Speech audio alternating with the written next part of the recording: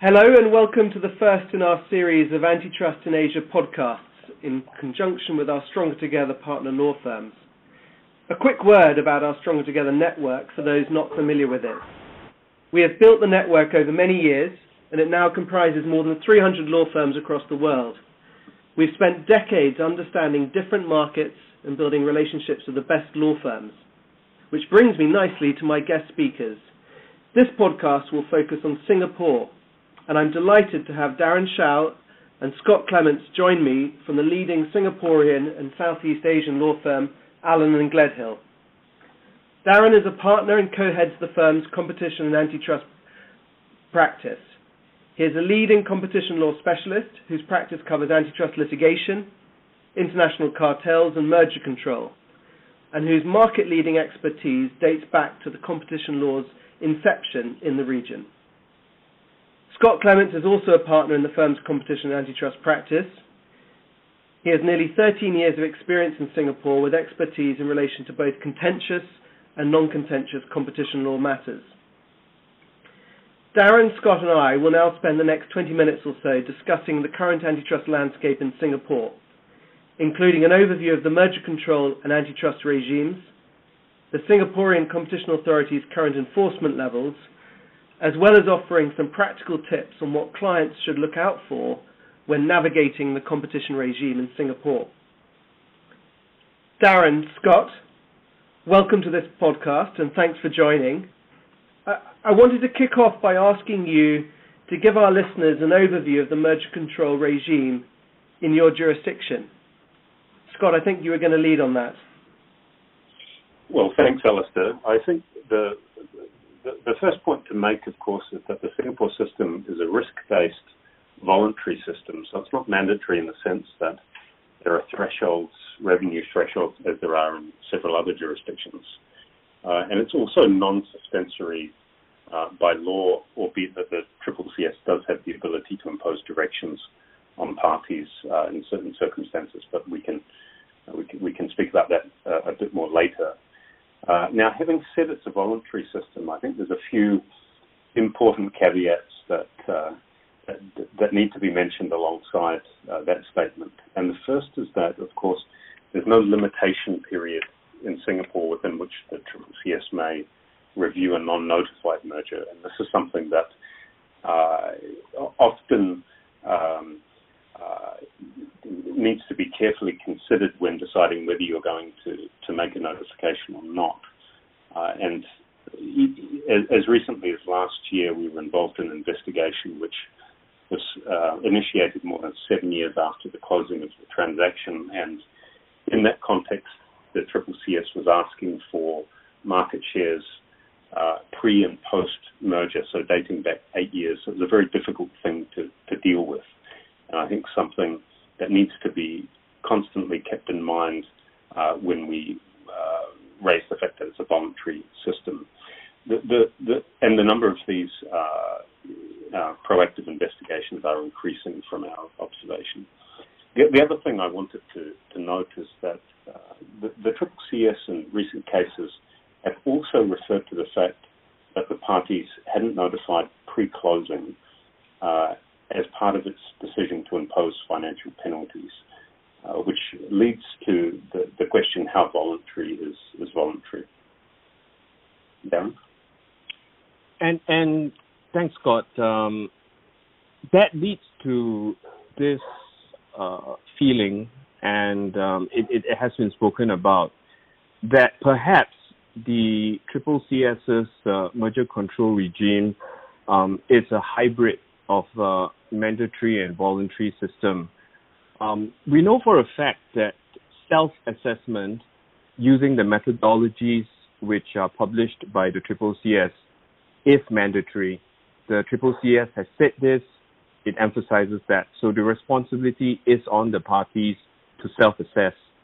The filing is technically voluntary, but it is not voluntary in the sense of parties having a free choice in whether they notify.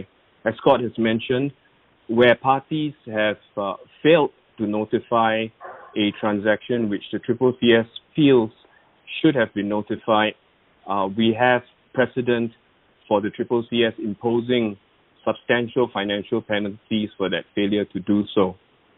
The other thing I would mention in the context of merger control in Singapore is that Singapore is very much a proxy for the Southeast Asian region. There are 10 member countries within the Association for Southeast Asian Nations with competition regimes which are similar in some respects, but also different in relation to certain aspects of process and substantive analysis. Because Singapore, within this ecosystem, is usually the headquarters of ASEAN-based international investments and where strategic decisions are taken, where parties have a question as to which Southeast Asian jurisdictions they should file in, Singapore is often thought of as a lead jurisdiction in the sense that if there is a clearance in Singapore, anecdotally, the instances of intervention by other Southeast Asian regulators is minimal. And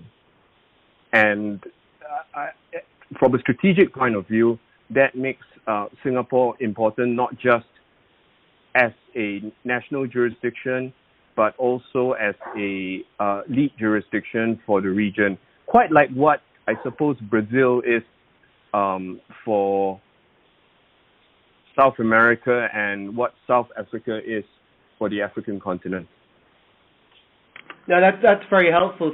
Thank you both. And it's interesting that I think often one can think of voluntary regimes as being sometimes being ones that merging parties can ignore. And I think you made a number of points to underline the importance and significance of Singapore's regime, notwithstanding the fact that it is a voluntary regime. I wanted just to move on and ask you about the review periods. Obviously, the length of time to receive a clearance decision is often an important question we get asked by our clients, and it would be helpful just to get a bit of an overview of the review periods in Singapore. Right. Well, the CCCS, as with a lot of other jurisdictions, adopt this phase 1 and phase 2 review split. And of course, a phase 1 review is for the more straightforward cases, both factually and substantively, and phase 2 cases are for those that are a bit more complex. And the CCCS has indicative working timeframes of 30 working days for a phase 1 review and an additional 120 working days for a phase 2 review. But of course, these timelines are not set in stone. They could be longer, could be shorter in ideal cases, particularly if there are clock stoppages, say in response to RFI requests. The parties need more time. It's not uncommon for the clock to be stopped and for these timelines to extend a bit. But generally speaking, I think phase 1 reviews are generally completed within about 2 calendar months on average. And I think for phase 2, we're looking at around about 5 months, just as a rough average. Yeah, that's very helpful. And just to give again our listeners a feel for the I suppose the busyness of the regime. How many cases does the authority tend to review per year? Yes, well, there's two numbers I think that are important to bear in mind. There's the number that appears on the CCCS's case register, its public register, and those are of course the notified mergers that are formally lodged every year. And I think at last count we had around about 80 to 85 since the inception of the regime in 2007, which equates, I think, to about 6 or 7 a year. But we also need to keep in mind that there are investigations that the CCCS routinely conducts into non-notified mergers, which are not made public. And So the numbers are a lot higher than 6, but the official numbers are not disclosed. That's helpful. And Darren, anything you wanted to comment on this one? To build on what Scott mentioned, these 6 to 8 cases a year are really the tip of the iceberg. That when the CCCS calls in a merger or investigates a merger, the unique thing about the Singapore process is that it is intentionally non-public. And this differs from some other jurisdictions, even in Asia, where interventions are public and are much discussed academically as well as among practitioners. In Singapore, there's a conscious decision not to make these investigations public. So a lot of it happens beneath the surface, almost like an iceberg. And the only parties who are aware of those merger interventions are the parties themselves, the authority, and the lawyers involved. And in cases where the investigation is successfully dealt with, in other words, the Commission decides not to proceed, the public actually doesn't hear about it.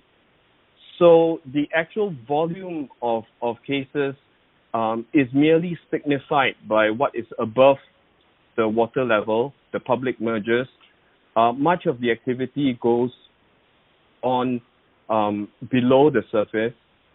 And there are also instances I've talked about where cases are successfully dealt with and therefore no public news. There are also cases where deals have been abandoned as a consequence of such intervention and are therefore not reported either. You will also see that from the public register, some instances where filings have been withdrawn, and that's because the parties made a notification at the request probably of the Commission, and because they had to be asked to file rather than proactively file, the filing then ran into problems, and the parties eventually decided not to proceed with the deal. And this is usually reflected on the public register as application withdrawn. But what it really means in practice is that the deal is aborted. There are ways to manage this risk that I think we can talk about later, but I thought, and Scott and I felt it would be useful to say that what is public is really not representative of the entire sum of merger reviews and intervention by the Commission. That's very helpful. Thanks, Darren.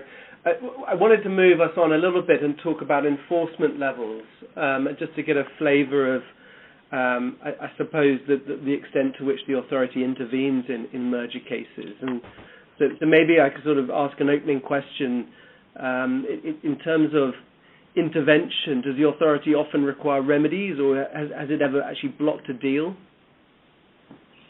Yes, the CCCS has blocked a few deals, and there are several cases over the years where the CCCS has indicated that they have concerns, and as Darren mentioned, at the point that they do that, the parties decide not to proceed with the transaction, withdraw the notification, abandon the transaction, and as a matter of CCS's public statistics, that gets recorded as a withdrawn case rather than a blocked case. But in reality, it was withdrawn because it was going to be blocked. And a few cases come to mind in recent years. One was Wilhelmsen's proposed acquisition of Drew Marine. That was an international foreign-to-foreign merger, if you like. It was being assessed contemporaneously by the CCCS and the U.S. Department of Justice, and ultimately was abandoned by the parties. Another one that comes to mind is the Parkway and Radlink merger case, which was a local case involving radiology and imaging.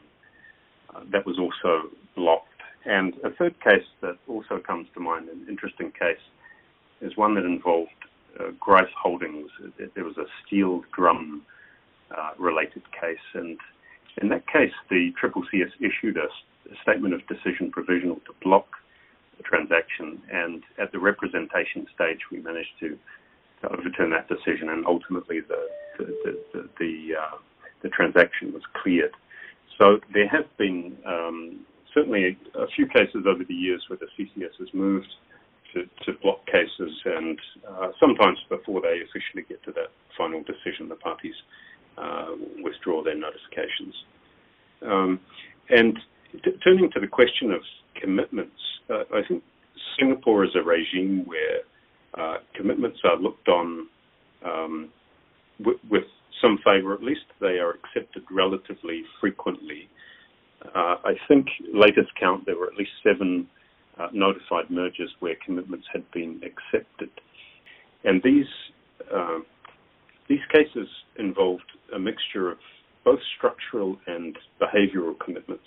Scott mentioned 7 cases, so the ones where we have seen Singapore-specific remedies, it really started with Seek Job Street in 2014. That coincided with the formation of the CRU, the commission, the Commitments and Remedies Unit within the CCCS. 2015 was ADB and Safegate. 2017 Times Penguin, and 2018 Path Innovative Quest. Now, interestingly, I say that 2014 was the start, but in the early days, so Singapore Merger Control started in 2007, and at that time, the conventional wisdom was that international commitments would be sufficient to satisfy the Singapore's concerns, especially if it was a foreign-to-foreign merger. So the Thomson Reuters decision in 2007, which is also the year the merger regime came into force, and the Manitowoc Inodis merger, these involved the CCCS acknowledging global commitments offered to and accepted by regulators such as the European Commission and the US DOJ. So they tagged on, and then because of that, the thinking from a practice perspective was that the foreign commitments will lead. That changed in 2014 with Seek Job Street.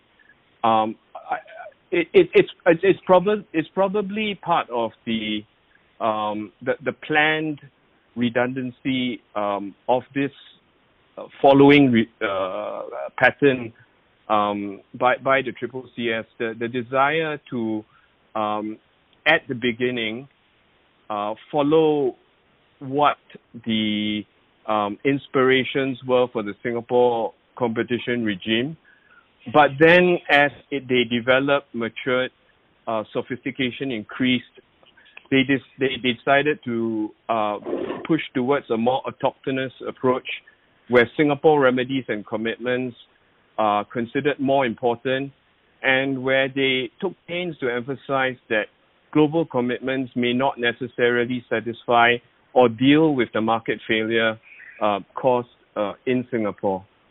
Thanks, Darren. That's fascinating and really helpful to sort of get a bit of a history on the sort of the evolution of the authorities' approach.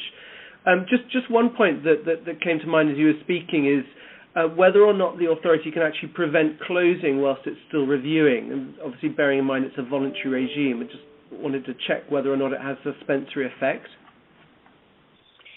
Yes. Well, given it's a voluntary regime, the regime is non-suspensory in nature. But with that said, the CCCS does have the ability to impose interim directions if they determine that it's appropriate. And I think the threshold is if they have reasonable grounds for believing that the transaction, if it closes, will infringe the prohibition. And one such case where the CCCS went down that path was the Grab and Uber transaction, which I referred to earlier. And the authority tried to, they did impose some interim directions that related to things like the maintenance of pre-transaction pricing, product options, commission rates, and things of that nature. So the CCCS certainly has the ability to do that if it determines it's appropriate. I wanted to just appreciate sort of the focus has been on merger control, and of course Singapore, like most regimes around the world, has an antitrust regime, on the conduct side, and I wondered whether we could just spend a few minutes talking about that as well. And so maybe one of you could just give us a bit of an overview of the antitrust regime and what the focus has been recently for the authority. Of course. The regime in Singapore has two conduct prohibitions, one on anti-competitive agreements, the other on abuse of dominance. And on the anti-competitive agreement side, and the abuse of dominance side, the prohibitions are modelled on the European system, so that they are somewhat equivalent to Article 101 and 102 of the European Treaty, albeit that there are some nuances and some very important nuances in the drafting that can change the approach. But at a very high level, the prohibition on anti-competitive agreements it takes this object and effect split. So conduct that is related to price fixing, bid rigging, market sharing, output limitation is generally considered to be a restriction of competition by object, or a hardcore restriction of competition. And but with that said, the box, so to speak, is not closed. So I think the CCCS has also added the exchange of forward-looking price information to that object box, and they've clearly indicated that they may add more types of conduct to that object box as we move forward. And then, of course, you have other types of arrangements, be it the exchange of other types of information, which, depending on the circumstances, could be considered to be restrictive by effect. And turning very briefly to the abuse of dominance side, on the dominance front, the CCCS guidelines clearly state that there are no indicative or no thresholds for dominance. However, in the next breath, they indicate that market shares above 60% are more indicative that a dominant position is held, and similarly, market shares under 60% it's more likely that the entity is not dominant. And on the abuse side, the focus is generally on exclusionary types of conduct, and arguably exploitative type conduct is not caught. But there is no clear statement to that effect, and it's a bit of an open question. So that's the background. I guess the main comment on enforcement history is that it has been increasing, and both in the number of cases and also the financial penalties if you track them over time. And in fact, they've risen to a point now where we have fines in the order of about 30 million Singapore dollars for a cartel case that involved a few parties, with an individual penalty exceeding 11 million. And on the abuse of dominance front, there has been several cases, some of which have been closed in lieu of accepting commitments from the parties, but one case involving SISTIC went to enforcement and involved a penalty in the order of about $1 million Singapore dollars, perhaps a bit less. One thing to bear in mind when looking at these high numbers which Scott mentioned is that there really isn't a fixed range of penalties.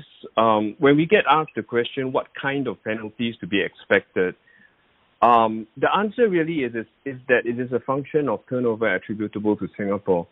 And in the initial years, the CCCS, in wanting to build its jurisprudence, had taken on cases involving smaller companies which tend to be less rigorous in compliance, and therefore the turnover and in turn the financial penalties were not huge. However, with the agricultural investigation that Scott mentioned, we started to go into the tens of millions in US dollars. And theoretically, the financial penalty could even go into hundreds of millions, depending on the company and how much the CCS is willing to trace the control and the decision-making up. So, for example, we've had cases where the parent company is a listed company or a multinational which has some knowledge of the conduct that was attributable to Singapore. And theoretically, in those cases, the worst-case scenario would be a multiplier of the parent company turnover, which could easily have resulted in a figure of in excess of 100 million. Those didn't come to pass, but it was actually because of extensive defenses and ring fencing of the parent company. Theoretically, because it's a multiplier, the numbers could be larger, and we do see it trending towards that. And I can't speak about this without also saying why it is trending towards this. The enforcement appetite of the Commission has evolved over time. The first few chief executives of the agency, and we know the influence that CEs can have on a competition regulator, they were career bureaucrats, civil service high flyers who spent 2 to 3 years at the agency and moved on. Toh Han Lee, who had been the head of legal for several years, became the chief executive and was the first chief executive with a legal background. And with that, it coincided with the uptick in enforcement. It coincided with the willingness to take on international cartels. And the first international cartel was freight forwarding, and he took a very novel approach of going after a cartel which had actually been settled for years before that. Admissions had all been made. And the question that was asked in Singapore was just, of all these admitted statements, was there any effect on Singapore? 4 out of the 11 companies filed for leniency, and that started the ball rolling in terms of international cartels, because when the question was asked, does the CCS take jurisdiction over international cartels, the answer is yes. And as a result, now the cartels that are looked at by the Commission are largely international cartels. The other thing that is relevant with a lawyer as a chief executive is this. I think that someone who is a civil servant tends to look at any market failure or any unhappiness on the part of a party that is being sanctioned for anti-competitive behavior or mergers, any discontent, civil servants see that as a failure on their part in terms of being able to reconcile the interests of all stakeholders. Lawyers, though, take a different approach. Han Lee has background as a judge and also as a prosecutor. And as any judge knows, that any decision that is handed down will make one party unhappy. And so there is no fear of judgments that upset a significant entity. And the reply to any discontent would be, well, you always have the right of appeal, and I do not perceive your wanting to appeal my decision as a failure on my part. In fact, if anything, this is the rule of law in its best expression. So he fearlessly then took on cases which culminated with the Grab Uber decision, the highest financial penalties, and he's now handed reins over to Seah Ek Kaur. She was at the commission right at the start and went back to legal service. She's a lawyer by training, also a prosecutor and a judge previously. She's come back. And what we see is a trajectory where the baton is smoothly passed over to Ek Kaur. The same kind of fearless approach towards doing what is right in terms of antitrust enforcement. We're going to see a continuity in that respect.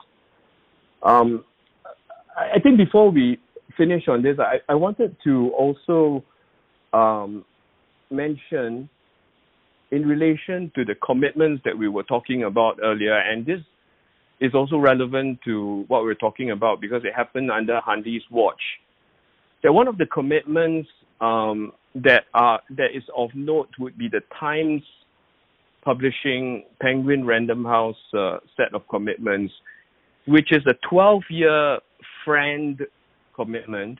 First time that friend has been used in Singapore. It's a 12-year commitment with a monitoring trustee, and it is still going on as we speak. So that commitment is significant both in terms of its scale and also the sophistication of the theory of harm which the CCCS had formed and the basis on which they thought that that merger could not be cleared without remedy. I think it's a good segue to try to wrap this up, and you've given us a huge number of insights into the regime. But I wanted to sort of finish by asking you if you're able to share some practical tips, maybe 1, 2, or 3, to your choice, in terms of what clients should be looking out for when they're engaging with the competition regime in Singapore. Right. Thanks, Alistair. I think if there were a few takeaways, some of these have been mentioned earlier, but I would sum it up as this. As far as the merger control regime is concerned, it is a risk-based voluntary regime. And the best way to think about it is that it is similar to the CMA in the UK and the ACCC in Australia. The second thing that I would highlight is that that Singapore, although it is small as a country, it has a disproportionate importance in relation to commerce in this part of the world, because the strategic decisions that are taken in relation to Southeast Asia are often made out of Singapore, and Singapore is ranked 5th globally in terms of density of global headquarters. So just because it is a small island, it doesn't mean that the relevance of the jurisdiction is therefore of the same scale. The last thing I would say, and I think this is really important when looking at how to approach competition concerns in Singapore, is that Singapore actually lacks a domestic hinterland. Now, let me explain what I mean. Singapore imports 90% of what we consume, which means that in the global marketplace, we're a price taker. There is an essential good that Singaporeans require and cannot be manufactured in Singapore, and either there is a cartel or there is a merger which is going to influence the supply of such products to Singapore or the prices. The CCCS will take an interest in it because of the amongst other things, lack of a domestic hinterland, which makes us extremely vulnerable. So we are, in a sense, more vulnerable than many countries that could have a domestic solution to a global market failure. And this is a factor which cannot be underestimated. It is not often spoken about. In fact, I don't hear about it mentioned in this way. But if you examine the cases and you examine their enforcement approach, it becomes very clear that what is considered essential and non-substitutable domestically has a heightened and almost urgent call for response to the competition agency. They are, in the absence of a foreign investment regime, they are almost the guardians of the security of supply of goods that are necessary to Singapore and to Singaporeans. Darren, it's been absolutely fascinating, and as I mentioned, to get both yours and Scott's insights, and I hope those listening will agree that it's been an extremely interesting and informative session. I'm sure there's also plenty more that we could discuss, but I'm conscious of time and keeping this to a relatively contained podcast. So I'm sure this has given our listeners a good overview of the regime in Singapore. And so I wanted to say thank you both very much indeed for your time. For those interested to join another one in this series, our next podcast will focus on another Asian jurisdiction. So please do keep an eye out for it. And until then, thank you very much for listening, and please keep safe, everyone. Thank you.